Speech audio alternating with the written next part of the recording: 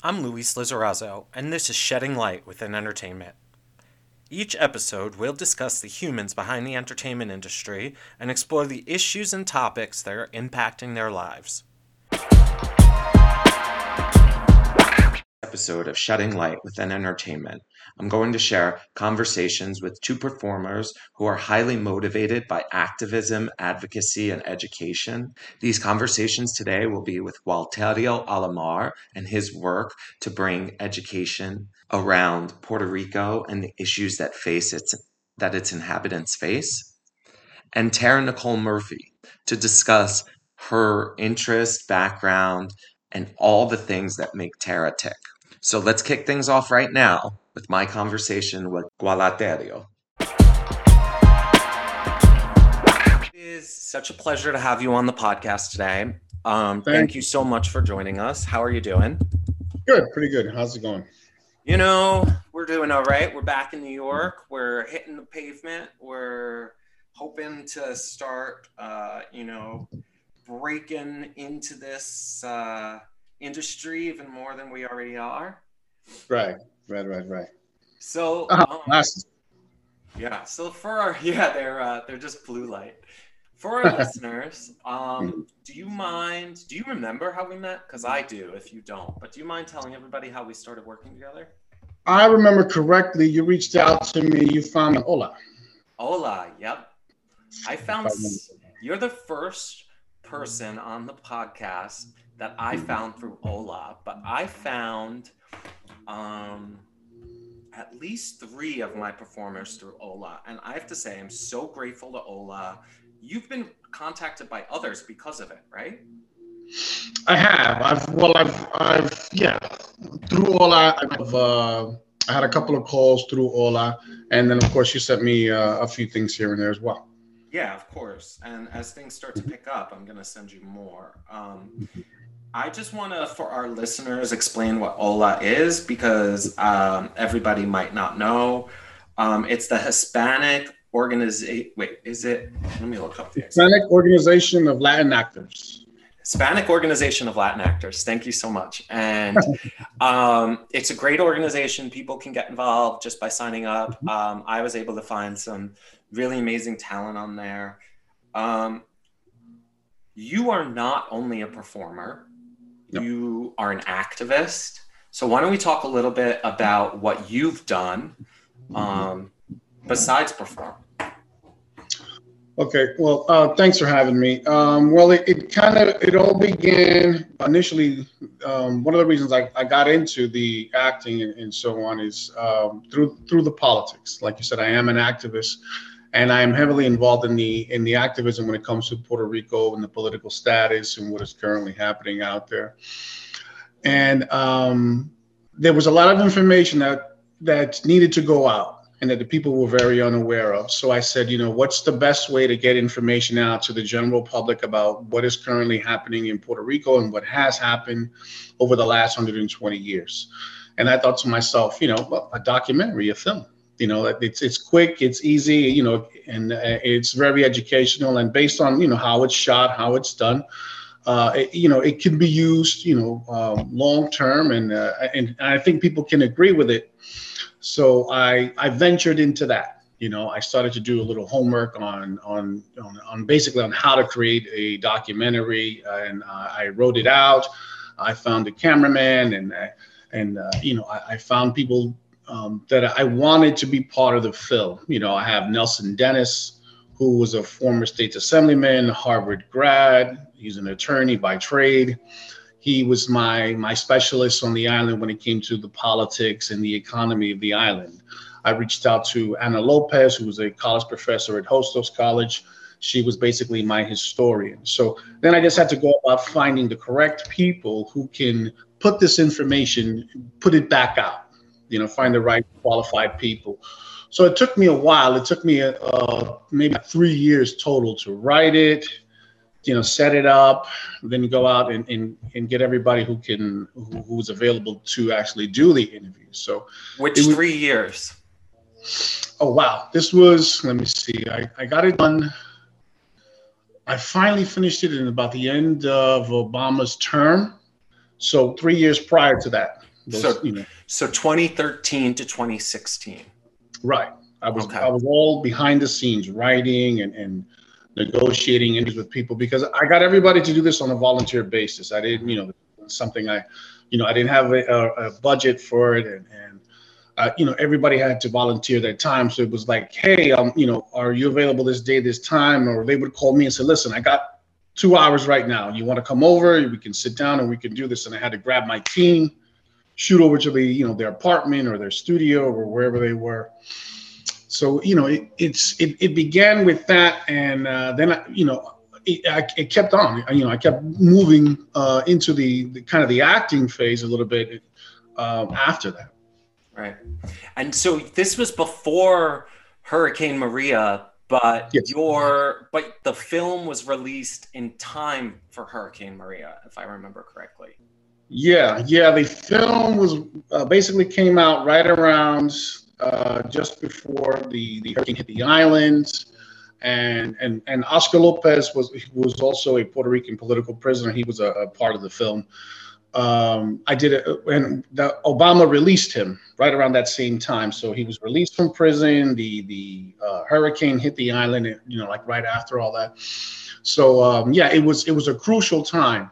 But there were so many things that were happening around it, like everybody was concerned about the hurricane, and the whole thing with Oscar became a bigger issue, as opposed to. So I kind of had to take a little bit of a back seat, because now you had a crisis on the island. The lights were out and people were sick and they were dying, and so I kind of had to take a little bit of a back seat to, let's say, as far as promoting the film, to getting it out there to raise awareness, because there were tragedies on the island. Right. But since then, you've had a lot of success. It's been received really well. Yeah, thank God. It's I've done pretty well with it. I've been in about 8 film festivals. I won the Newark Latino Film Festival in 2019. I won for a Best Feature. I've screened it at several institutions like Columbia University in New York, Monmouth University, New Jersey. I screened it in Boston with the Green Party when Jill Stein was running for president at the time.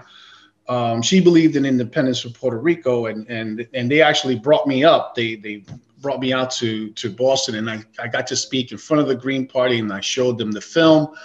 And Jill Stein was there, and everybody really embraced it. And I've gone around to Connecticut and other places, and I'm actually trying to do the same thing in Puerto Rico.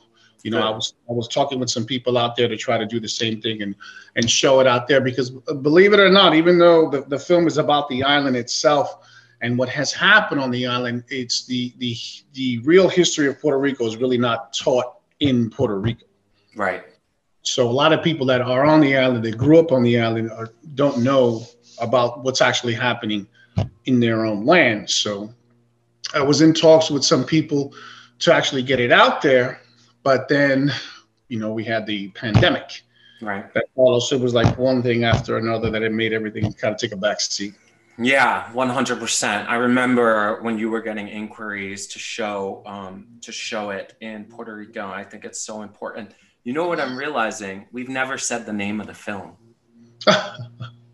Right. Yeah, I guess so. The film is called Colonization is Extinction, because Puerto Rico is a colony of the United States, or it's property of the United States. It belongs to, but is not a part of the United States. The Commonwealth term is a loosely term that was created by the United Nations, and it's loosely thrown around, but it's really actually property of the United States. And the premise behind that, and the title of the film, is that the island is becoming extinct in the sense where we're losing our culture, we're losing the island itself through gentrification, through these tax incentives that are given to corporations that are operating on the island. So Puerto Rico is slowly becoming like one big mall. And within it ourselves, the small businesses are going out of business, and there's many different things that are happening on the island, right. And we're very concerned about that. So that's why, along with the history of the island in the United States, I felt the need to get this picture out there.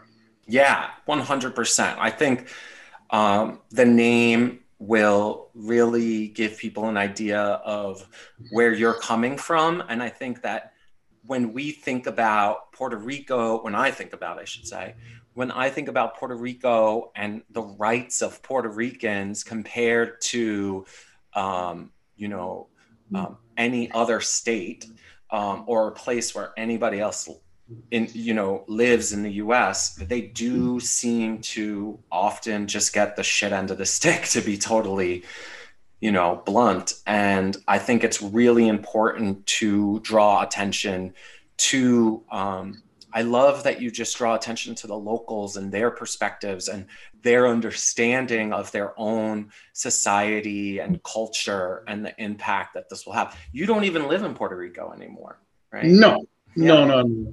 I was there. The longest time I was there was for about 3 months, and it was during the storm, and I was doing the repair to the power line because I'm a lineman by trade. So I was in Puerto Rico for a total of almost 3 months, replacing the power lines, repairing the equipment, and restoring to the community. But and some people say, well, that's weird because you don't live on the island, right? You didn't, you haven't been there, you don't grow up there. So what is the challenge? Why are you so concerned? And those are my people. Right.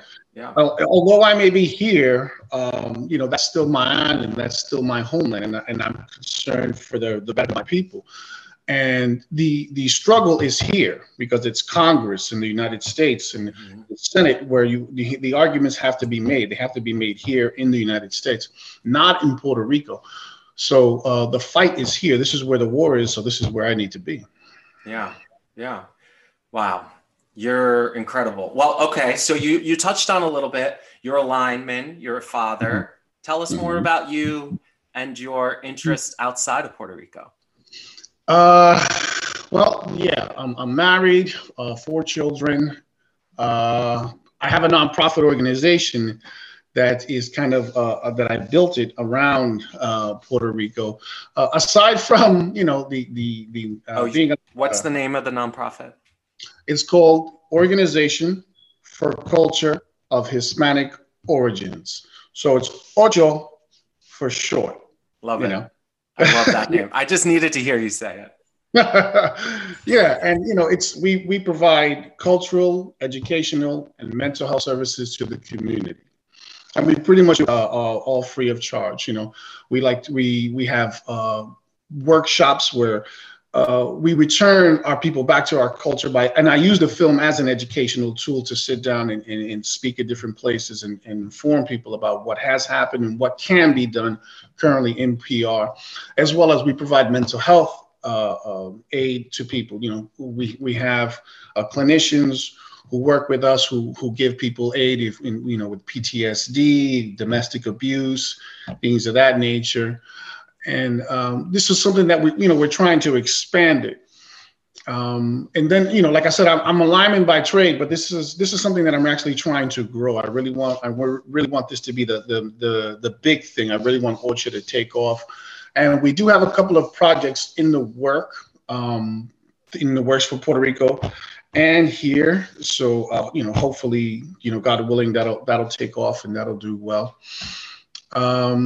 Is there any way for people to get involved? Absolutely. I have a website. It's www.ocho.net. If you go to the website, you can see all the work that we've done, all the interviews I've done, in WBAI, in different radio stations and podcasts. And of course, our email is theocho.net@gmail.com. You can send us, if you want to get involved in any, political activities, if you want to know what you can do to help the island or to get involved in mental health issues or anything like that, you could just send us an email, let us know what your availability is, what you can do. And we'll definitely work together. I have an intern right now from the University of Spain. She's actually operating for us in Puerto Rico, and she's my boots on the ground. Natalia Alvarez, if you're listening, she's out there, and she's in the process of taking care of some of our products in Puerto Rico. So most of my work is really kind of around the island itself. So I'm really just kind of like enveloped in that, and I'm trying to broaden that as much as possible. Yeah, I love that. And in addition to that, you're also looking to engage in traditional entertainment opportunities as well, TV, film, to get more notoriety, to get yourself out there, to build a base, right? Right. Right, exactly. Like I've appeared in Nelson Dennis did a movie called Make America Great Again, and I was with Chichi Rodriguez from Scarface, and a couple of other people and I played a community lead. I kind of played myself in that film. I'm an associate producer on another film called Modern Day Slavery. Now, this film is about the school to prison pipeline. And the director, Edwin Freeman, he's an incredible brother.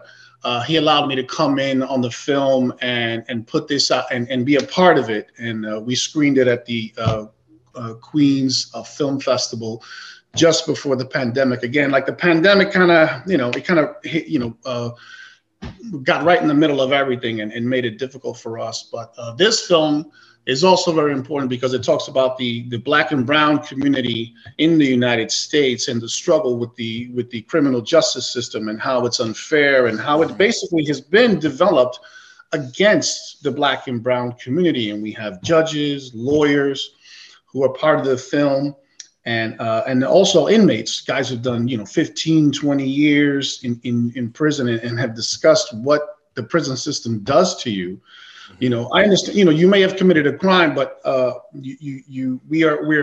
more likely to be sentenced to get a heavier sentence, right, for a crime, let's say that another person of another race commits. We get, they may get a year or 2 years, we get 5 to 6 years in prison, for committing the same crime. And it's all broken down in the film. And it's actually on Amazon Prime right now as we speak. Oh, great. Okay. Modern Day Slavery, everybody. Give it a watch.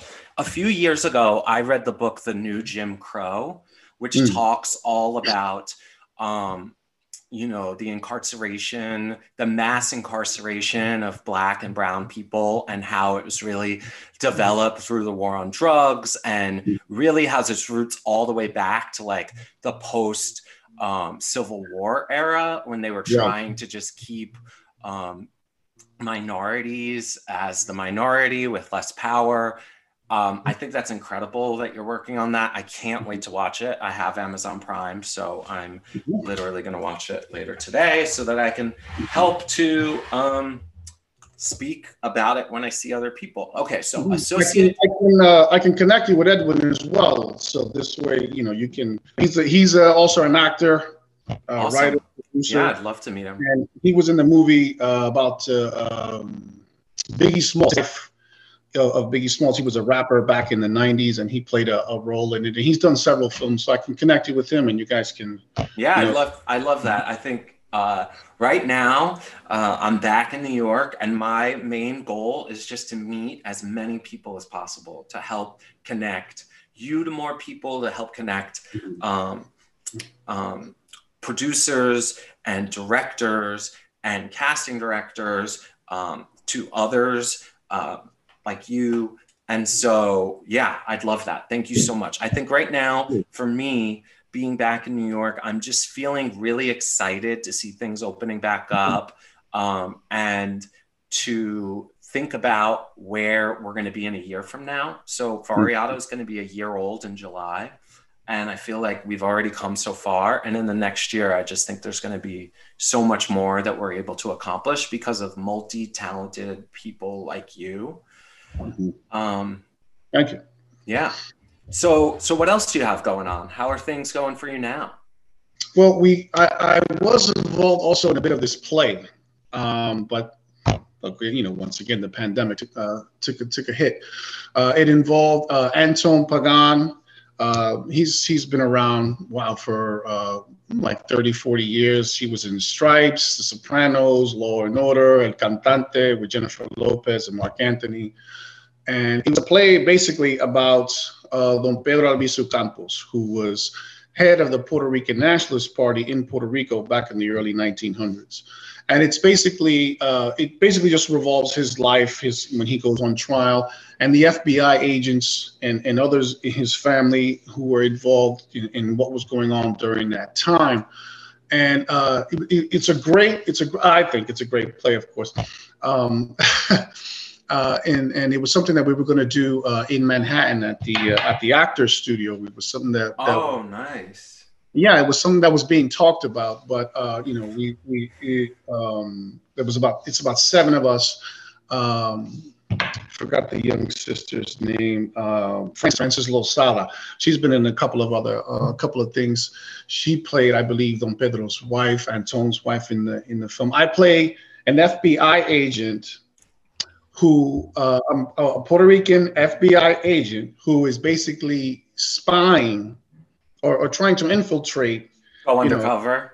Don Pedro, so to speak. I mean, I really wasn't undercover, but in a sense, they kind of put me in there as I can relate because they're my people, but I'm going in there myself, and I'm arresting, and I'm having all this contact with Don Pedro, and the drama of the play, aside from Don Pedro's life and everything that he went through and how much he struggled, over 20 years in prison, he was tortured while he was in jail, is the kind of the awakening that the FBI agent has throughout the play. So he's disconnected from the island. So, he grew up here, goes to Puerto Rico, and he has to, be the go-between the FBI and Don Pedro's family.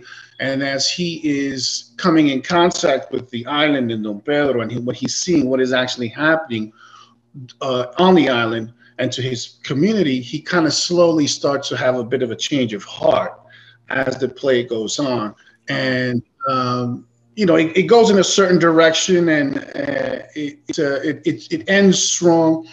I don't want to give away, everything that happens, of course, but he has a little bit of an awakening, and certain things take place in the play, and it's something that I think would be good just for the general public. The drama in the play itself, and the awakening that people have, and I always liked theater. I did theater when I was young, and because you really reach out to the audience, you can feel the connection of the audience. You can feel them there. You can feel them listening to you and watching, every step, and it kind of draws you in. Yeah, 100%. I love. It sounds amazing. It sounds like it talks about politics, history, and identity, which are like three of my favorite subjects possible. Yeah, I mean, the thing is, if you're gonna interview me, you're gonna talk to me. Everything is always gonna come back around to Puerto Rico. So you just gotta be prepared, because that's always, it always kind of seems to come around to that. But the play is incredible.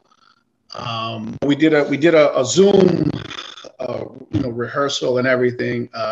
It's about an hour and a half, so it's not too long. Just right when you had about enough, the play comes to an end, and I think everybody, we had a really good time doing it. Everybody seemed to be on board. It's just a matter of now, trying to reintroduce it now, during what's the right time, right? Like that, because of the pandemic. Well, the other thing is too, I think a lot of people, everything got shut down, so now as we're ramping back up, there's this pent up demand, but there's also this pent up supply of content. Right. There's plays that never got made. There's people wrote new stuff while this was going on, so when we come back, we're going to be hopefully in a situation where there's a lot of productions, and hopefully there's just enough space for all of them, because I think that the demand and the supply are both going to be super high. It's just about the means of getting it to the people. Exactly. I mean, I know that I know right now on Broadway, I believe they're not going to be in September. September, I think 14th. Right. It's like it's a certain family or a certain group of people that actually control that whole industry there. Mm-hmm. But independent theater. I mean, that's kind of like the area that I'm involved in with Anton. Mhm. And so they just had something this past weekend, but it was a music thing. It was an outdoor music thing, and not really much of a play or anything like that. But we're hoping to get back on track soon. Maybe sometime later this summer. If not, I mean, maybe for next year. Yeah. I really want to try to pursue this play because I hadn't been involved in a play since I was very, very young. Excuse me. And during the reading, it just felt even during the Zoom, which is weird. You can still just among us, I guess, within that group, we kind of came to life. Everybody read well and did their part really good. So hopefully we can do it maybe later this year. Yeah, that's exciting. I think that's great. And it is interesting when you feel that spark during Zoom. Like I've attended some events on Zoom and like just I mean, not all, some of them are just like your traditional Zoom meetings, but there are times where you just get swept up in the, in the creation that's going on, even though thank God we have this technology. I mean, we're using Zoom right now to record this. Of course. Right. Absolutely. No. So what's next? What do you want? So besides the play, I'm sure you've been really busy with your kids being home. Are they back in school yet? Yeah, they're in school. They're in school basically from 9 to 1:30. So it's not actually a full day, but it's close to a full day. We've been home most of the pandemic. I had to homeschool them myself. So it's been a little bit of a pain. It's been a little bit of a pain because with the kids they get easily distracted. I want to go to the bathroom. Can I get a snack? And I want to get something to eat, or so it can be a little grueling. But the kids really got to get back to school. The dynamic. They're too comfortable at home, and they need more structure. And socialization. I mean, yeah. I love, I think back to that time in my life, and I feel like my identity started to develop, when I'm meeting people and at school, developing my own interests, hobbies, things like that. Yeah, exactly. I mean, the kids, once it started to get warm, all the kids started to hang out, come back outside and play. That's good. So it's like, hey, look, we're outside. Everybody's outside playing together and riding their bikes and doing their thing. Get them back in the school. But now, the school year's coming to a close, so now they're going to be home again. All this. We're going to be stuck with them. You could put them in camp, but camp is same thing, only a couple of hours, and it's very expensive. So we'll see. Hopefully, the school year come around again, and it'll resume. Full day at least, and you get them out of the house for 7 hours or something. Yeah. For me, my sister has 2 kids. My brother has a kid. My sister has 2 girls. My brother has a boy. And I've just noticed parents have had it the hardest during quarantine and during, this pandemic. So I just want to say that I think it's amazing what a great father you are, how active and involved you are. You also are a great communicator. You're always reaching out to me and setting up time to catch up or to talk about what's next. So I'm excited for things to reopen because I feel like once your kids are back at school, once theaters start opening, which I think in New York will be in May, now that your kids are back in school and now that theaters are starting to reopen, I think there's nothing but opportunity for you ahead. Yeah, hopefully. I mean, like I said, that's early. That's kind of what we're hoping. And I do have a book project. Oh. Man, it never ends. Tell me about that. Yeah, I do have a book project I'm working on. So guess what it involves? The Puerto Rico. Oh, boy. Shocker. So what initially is I attend sessions at the United Nations to decolonize Puerto Rico. So I go and I speak publicly, in front of the world leaders, from Europe and, the Russian Federation, Western Sahara. And you can get a chance to voice your opinion about decolonization for Puerto Rico or in general. So I met a professor there from the University of Illinois, Francis Boyle, and he's an attorney, and he's involved in international law. And he made a speech at the UN at the same time when I was there, and he discussed how the occupation of the United States in Puerto Rico is illegal. So he's done this around the world. He's done this in Eastern European countries, and he's dealt with these issues. So he made this incredible speech, and I was like, wow, this guy is, this guy's really incredible. This older gentleman.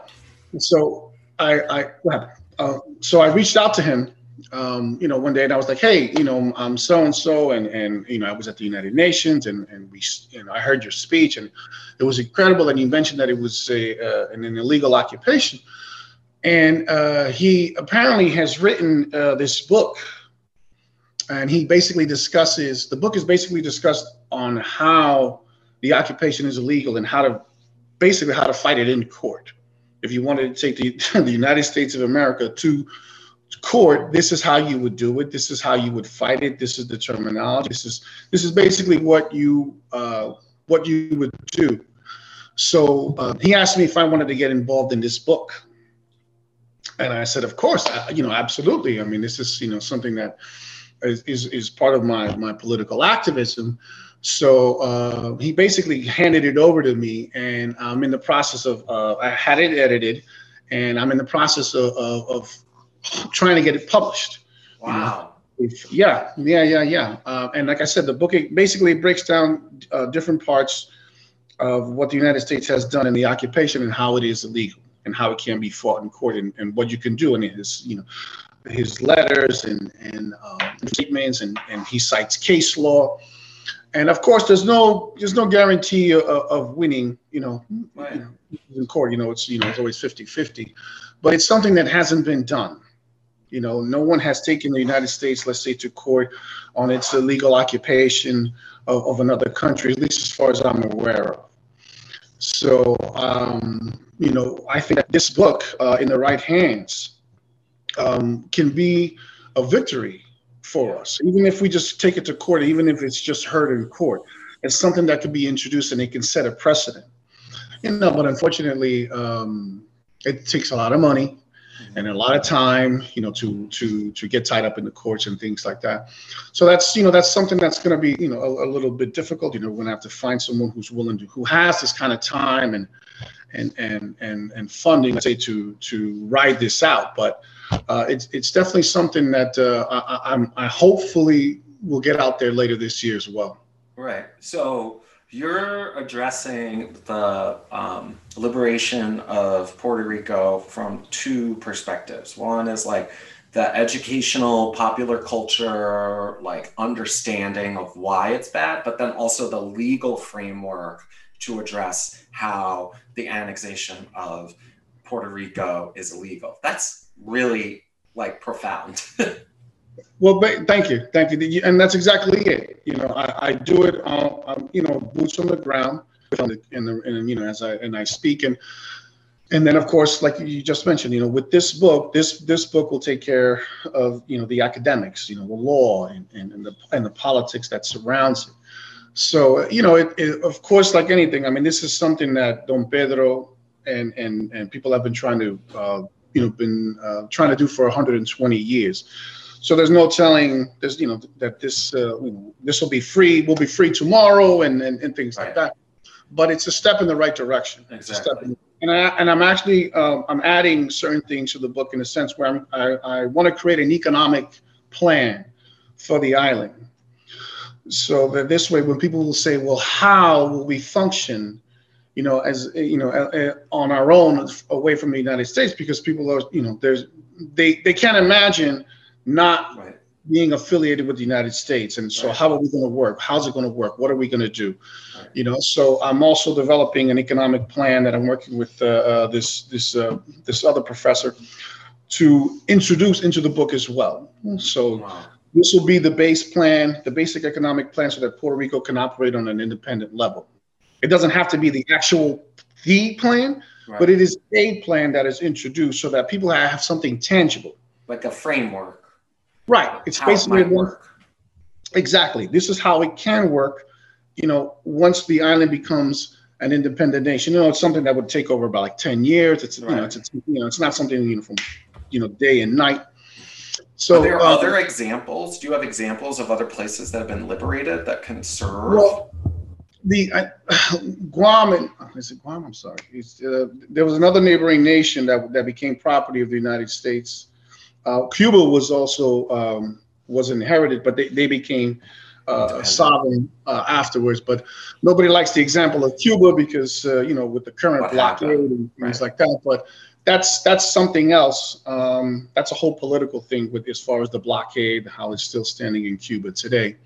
So there's no actual, like I said, as far as I know, an actual framework on how to operate.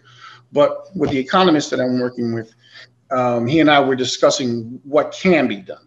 It's just options, avenues that the government of Puerto Rico can take and things that we'll be able to do. For example, there's something called the Jones Act in Puerto Rico, which basically it costs $500 million, and that 80% of what's consumed in Puerto Rico has to be shipped in. Okay, so that cost the government of Puerto Rico $500 million. Now, Puerto Rico is a tropical island. We can grow anything. There's no reason why we should be importing bananas when we can grow bananas. There's no reason why we should be importing tomatoes so things like that. If that was eliminated, that'd be $500 million that would go back into the government of Puerto Rico. And could be used to develop more economic infrastructure. Right. Infrastructure, education, roads, highways, hospitals, which is something that's sorely needed on the island. Yeah, I've been to Puerto Rico once, and that was before Maria. Right. And I know that it's an even more need since then. Exactly. So these kinds of things, these kind of things, if these things were eliminated, it would allow much more spending to go, back to where it's really needed, back into the communities, and maybe create a subway, that can go from, point A to point B, somewhere throughout the whole island, create a new subway route, create something, So that's also one of the projects that I'm currently working on. I kind of have my hands like in a lot of notice. All for the island, but in different directions. How did this all come to be? I like to use the film and the acting premise as a springboard for my politics, because it's not the message, it's who's giving you the message. So let's say, for example, like I've been at a concert. I've been to Mark Anthony's concerts, and at Radio City, and one time at Madison Square Garden many years ago. I believe it was like New Year's Eve. It must have been about maybe almost 20 years ago. And he sings a song in particular about Puerto Rico and the island. And when he does it, he brings out the Puerto Rican flag, and everybody gets so emotional, so wound up, and he does it in order to to pump up the audience, and it's kind of like a good closer, you're super excited about his song and the way he's singing it, and the flag and the whole patriotism, and if he were to make a statement like Puerto Rico should be a free nation, everybody would get on board, even though they have no idea what the politics consist of on the island and things like that. And unfortunately, the people that have the most influence, unfortunately, they really don't get involved into the politics. It kind of, it's kind of shaky ground. Because I remember one time, I believe he and Jennifer Lopez were performing at a concert, and when Hillary Clinton was running for office, she actually came out on stage during their performance. And they kind of held her hand as she came out on stage, and she was just out there for just a few seconds or whatever, kind of waved or whatever. And they're so, during that, in that form, they're sending a political message. Right. They're saying, not in so many words, we support Hillary, because this is when, she was running against Trump at the time. So it's kind of like, geez, they'll say, they'll support, Hillary Clinton, or they don't want to get involved in the politics of the country, but they'll support Hillary Clinton, and it's kind of like, but if they were asked, hey, well, what do you think about Puerto Rico and the current status? Most of the times they kind of threw up their hands and they kind of said, well, I really don't get involved in the status of the issues of the island, because they kind of don't want to back the hand that kind of feeds them. Right. They don't want to offend anybody. Right. States. Which I can understand. But I think that what some of us fail to see is that whether if you're a celebrity, you're Hispanic, Latino, Black, whatever you are, you become a role model, whether you want to or not. That's how people will perceive you as, and if they see you up there making it, being it, they have faith in you. They think you know something that they don't know, and they look up to you. So I kind of feel like we have that responsibility, to make sure that we're looking out for our people, and we're looking out for our community, and just too many of us don't. And like I said, if I became like The Rock, if I became, and I went on stage and I said this message, everybody would follow. It's like the Pied Piper. You play the right tune, and everybody will fall in the line. Yeah, I agree. So I kind of feel like, I need to I don't need to, but I believe it's a way to get my message out there as well. Yeah. Get some FaceTime, to get some airtime, and so that people can actually know what's going on, because not many of the not just our community, but people in general are unaware of what's going on, because what's happening out there is not just a Puerto Rico issue, it's a human rights issue. Yeah. So I want to try to get that message out there, and if I got to do it, and I think, in front of the cameras is kind of one way to do it. I love that. I think you 100% could be the next Rock. And I get Jason Momoa a lot, and that's who I get. Who do you get? Jason Momoa. Oh yeah. All the time. Aquaman, yeah. Aquaman. Maybe it's the long hair in the beginning. Yeah.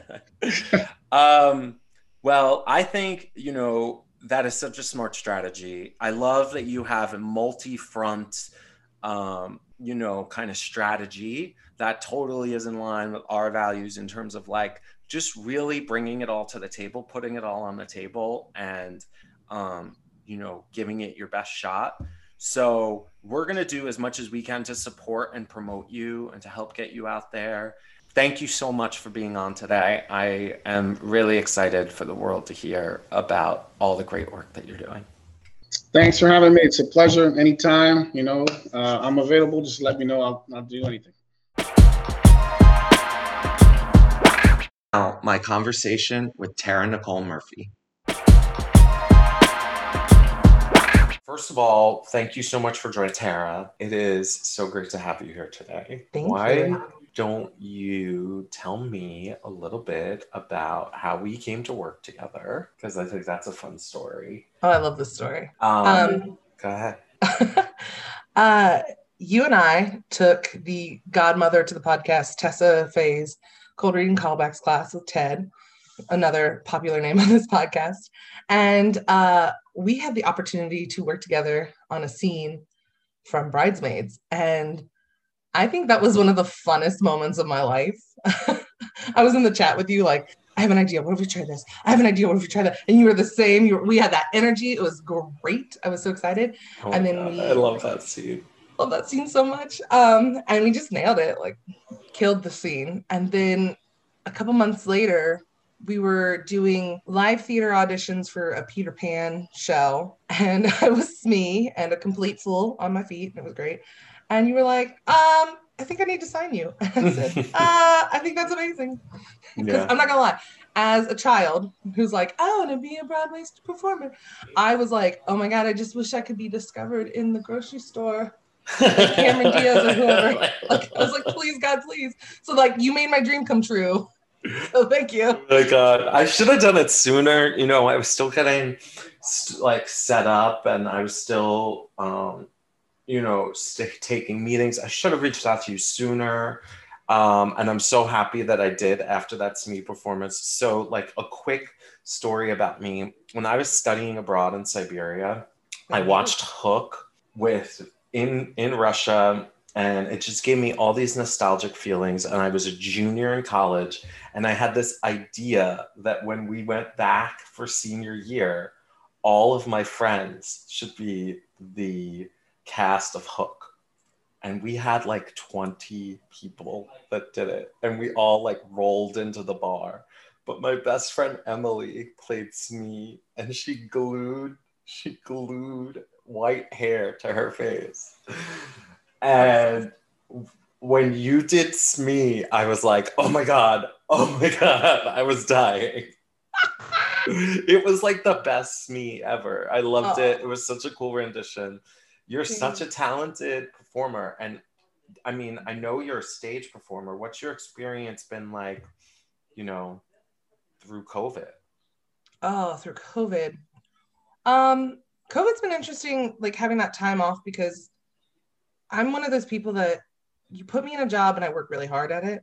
So if I'm doing a survival job, you know, and I'm just working, I don't always get the time off or the amount of money I need to take the classes I want. So COVID has been the perfect time to take all these online classes and really kind of own myself, body and soul, as an actress, even if it is on Zoom, and like really get to play and find those moments. So coming out of it, I'm more confident and ready for auditions, and feeling, even like if I get a rejection, recovering from that faster, you know, because it doesn't feel like the stakes are so high.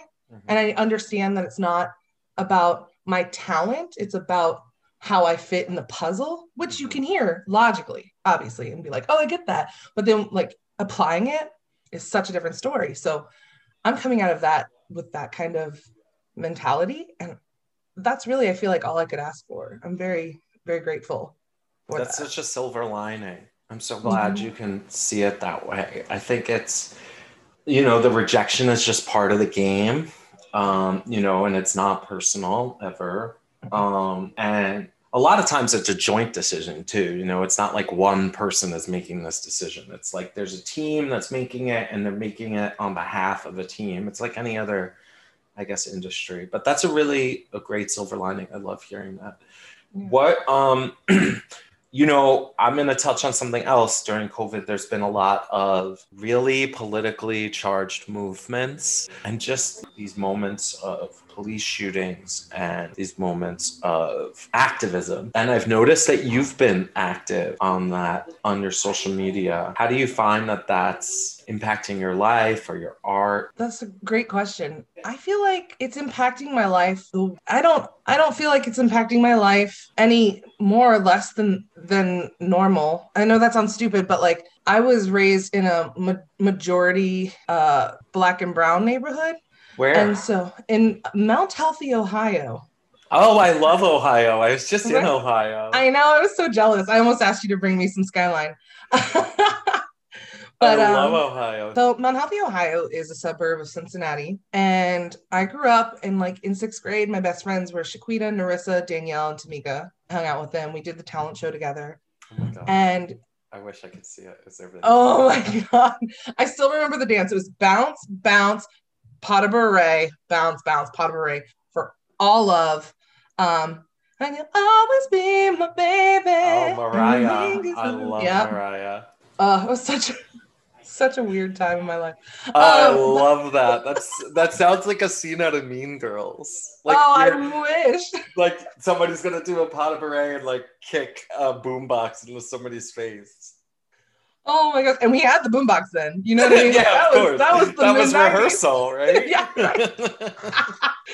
But everybody I went to high school with, I'm so grateful for. I feel like they let me ask questions. They showed me a side of life that I would not see had I had any other upbringing. You know, like I feel like they were willing to tell me because I was willing to listen. And I feel like from a young age, I understood there was a difference between people with my skin color and people with other skin color.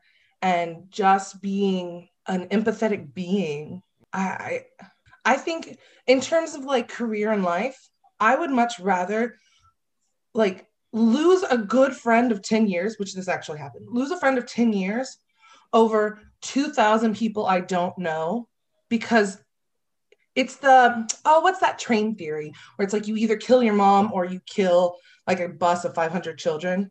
Well, I can't think of the theory name, but it's kind of like that. And like, sorry, mom, for the greater good. You know what I mean? Yeah. I would never kill my mom. I'm not homicidal. Right. But yeah, that's just kind of how I've always seen life. And I still have a lot to unlearn and a lot to understand about the systems and things. But I feel like anything worth doing is worth the risk of losing. So if I say, for example, right now, the Actors Equity and the March for Broadway, wanting equal rights for Black, Brown, Indigenous, disabled, trans, and LGBTQIA, like having all those protections in order. I'm not part of the union right now, but I go, why would I want to be part of something if they're not going to protect the people that I care about? The people who I think have an amazing voice, an amazing perspective that we, have not seen because of all the whitewashing that happens in this community. Right. And so I just feel like there's too many options. There's too many ways to create your own art. There's too many places to go. There's too many other venues to create art that necessarily Broadway and AEA isn't necessarily it. Right. Yeah. And I mean, I think you can do anything, stage, screen. What are you hoping to do after this? Are you going to be like a jack of all trades? I hope so. I would love to have a career kind of like Kristen Chenoweth meets Elizabeth Moss, meets little Melissa McCarthy. You know what I mean? Like I want to do the stage, I want to do the screen, I want to do the small screen, I want to do comedy, I want to do serious work. So I just got the chop. Thank you. I mean, I just want to do it all. I've always been that way. And so what types of either projects are you seeing, or maybe even just art that you're seeing out there that has been interesting? Or well, Ted, my acting coach, Ted Wald, who has been mentioned on this podcast before, he gave me a scene from It's a Sin, that new Netflix show. Netflix. Oh, cool. Yeah, and it has this killer monologue. I won't give anything away, but he was like, I think having a sense of justice really does you. And I was like, oh my God, why did I not know that about myself? Of course it does, And it's really interesting because I asked a friend in college. I grew up in the church, in the United Methodist Church. And just with all the abuses that the church has given society and people of the LGBTQIA plus community, I don't recognize organized religion like that anymore, although I am still spiritual. I still believe in God. But in college, it was a struggle. Like, how can I be a good force in the world, be what God has created me to be, and then still be an actress? Like, how can I balance that? And I had a friend, God bless Maurice, who was like, escapism is just as important as the justice part. So the balance between having the roles that have you, fighting for justice and really letting that happen, and having the roles that just let you have fun and give people like levity for a moment is so important. And I think that's the draw, is like, that's why I want to do everything. I love that. I feel very similarly. I have Variato to try and do my piece to give back and to help others and to advocate for people like you, talented people that can do lots of different things. And then I have Sancerre, Claire, my drag persona, love it. For that levity, that camp, for not taking myself too seriously, because I think Luis, president of Ariado, can sometimes, get a little ahead of himself. But the Sancerre, she's always just the salt of the earth, Yeah. Head in the clouds, feet on the ground. Yes, exactly. And that's something to be able to offer to the rest of the world, You're right. Yeah. Ted, seeing you.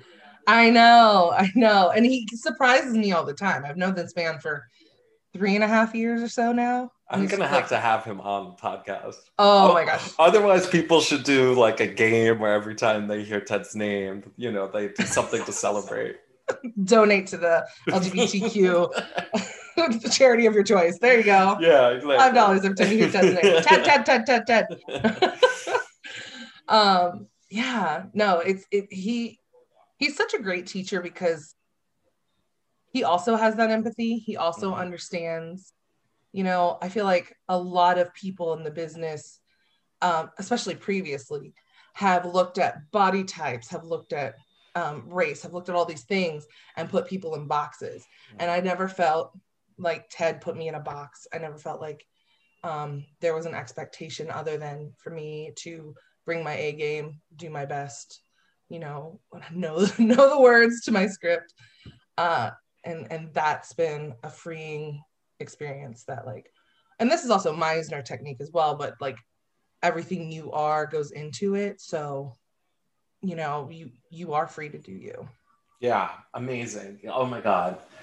I love hearing that. I think that is the vibe that I jive with too, because I think, especially now exploring my own career and how I can help others, I am having to really think about my own experiences as a person and what I can bring, and I see that in you and I feel that in you, in your performances, in your advocacy, just in your presence as a human being. And I love that about you. And I think that that is a trait that the whole world can emulate, because it's a very yes and nature to me. You seem like somebody who is so collaborative and shows up 100, which I just love and I appreciate. So anybody that's listening, if you are looking to hire a star and a professional, this is the woman you should go with. Thank you. I feel like I should make it rain my business cards or something. Oh my God, I know. Well, we're going to have a get together, I think. I want to do a Variato get together in Central Park to meet everybody in person. And now that the new CDC guidelines just came out, I feel like we can do a really nice afternoon just to get to know everybody so they can come up and meet me, because I have literally never met, besides Chris Russell, basically everyone and my mom, I've never met anyone in person. I hope you met your mom in person. Oh my God, that would I be know. deep. Well, I know. I'm seeing her for Mother's Day too, which is nice. Oh yeah. Is she in the city as well? She lives just north of the city in Poughkeepsie. Gotcha. She moved up there to develop. I know this much is true. She was there for the filming. She did all the on-location casting. Brilliant. I know. It was so fun. Actually, one of the big moments to me starting Variato was the open call for that show. Oh. I was working the door and deciding who met with who, and it was so fun and exhilarating, and I just loved it. And you're how do I continue this? Yeah, well, I worked for her when I was in grad school years ago, and so then, but doing this anyway. I'm making this way too much fun. Let's talk about it. No, you're good. So what are you looking forward to? What else are you looking forward to? I mean, the weather's starting to warm up. Yeah, although as you can see, I'm very pale. So Sun and I are not good friends. Big hats. Big hats. I'm gonna have to invest in hats. I've been trying to do the sunscreen thing, but I do a lot of sunscreen too. Yeah, I've never been good at it, which is stupid because my father actually died of melanoma skin cancer. Oh, I'm so sorry. I was 9 months old, so I didn't really know what was happening. Oh my gosh. Yeah, actually, my early years are kind of tragic. I say laughingly. Well, you know what? That is something. I lost my father. It's going to be 7 years this year, and I'm sorry. You know what? I could cry on command now. So I'm maybe I should be an actor, because grief and just that experience, it adds depth to your life, and it's tough. But once you make it through, I'm so sorry, Tara. I did not know that. Yeah, no, it was. I think I totally believe everything kind of happens for a reason, whether or not you call that fate, whatever you call it. I always feel like there's a lesson to be learned, or something. And I think, having a mother who was so integral to making sure that I did what I wanted to do, like dance classes and singing, and like made sure I had an education, was, really there for me. Like, I think she needed me and I needed her in some symbiotic way that we don't quite understand.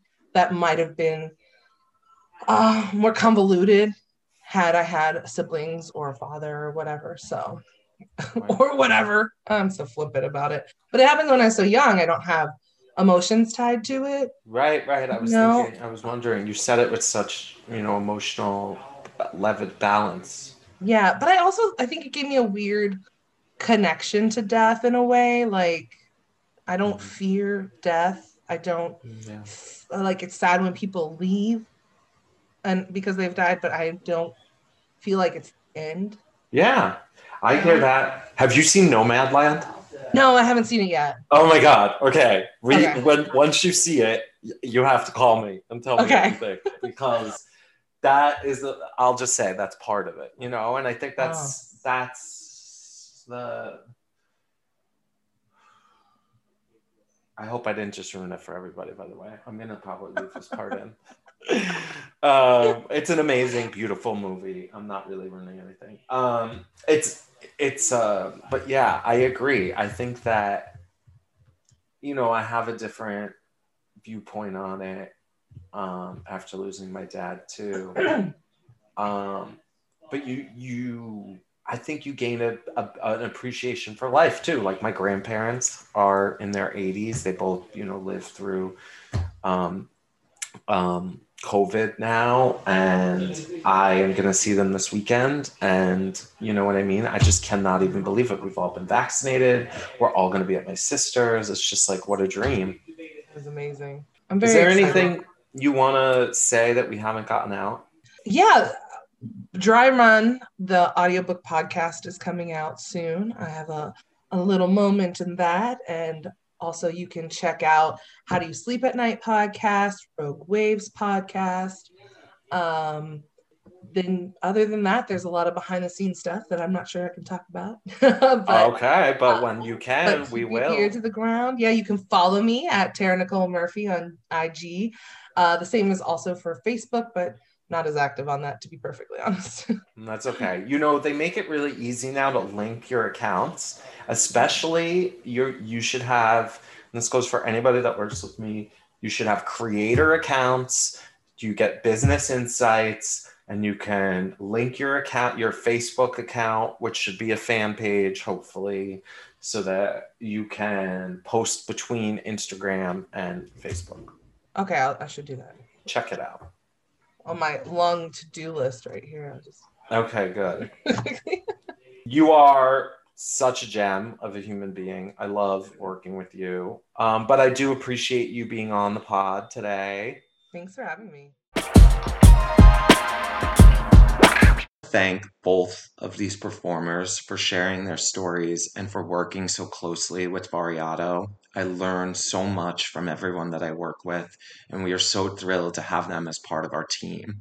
Again, if you're interested to learn more about the causes that they support, please follow them on Instagram or be in touch to learn how you can partner with them directly. To sharing more stories about the humans behind entertainment from Variato Talent, I'm Luis Lizarazo. See you next time.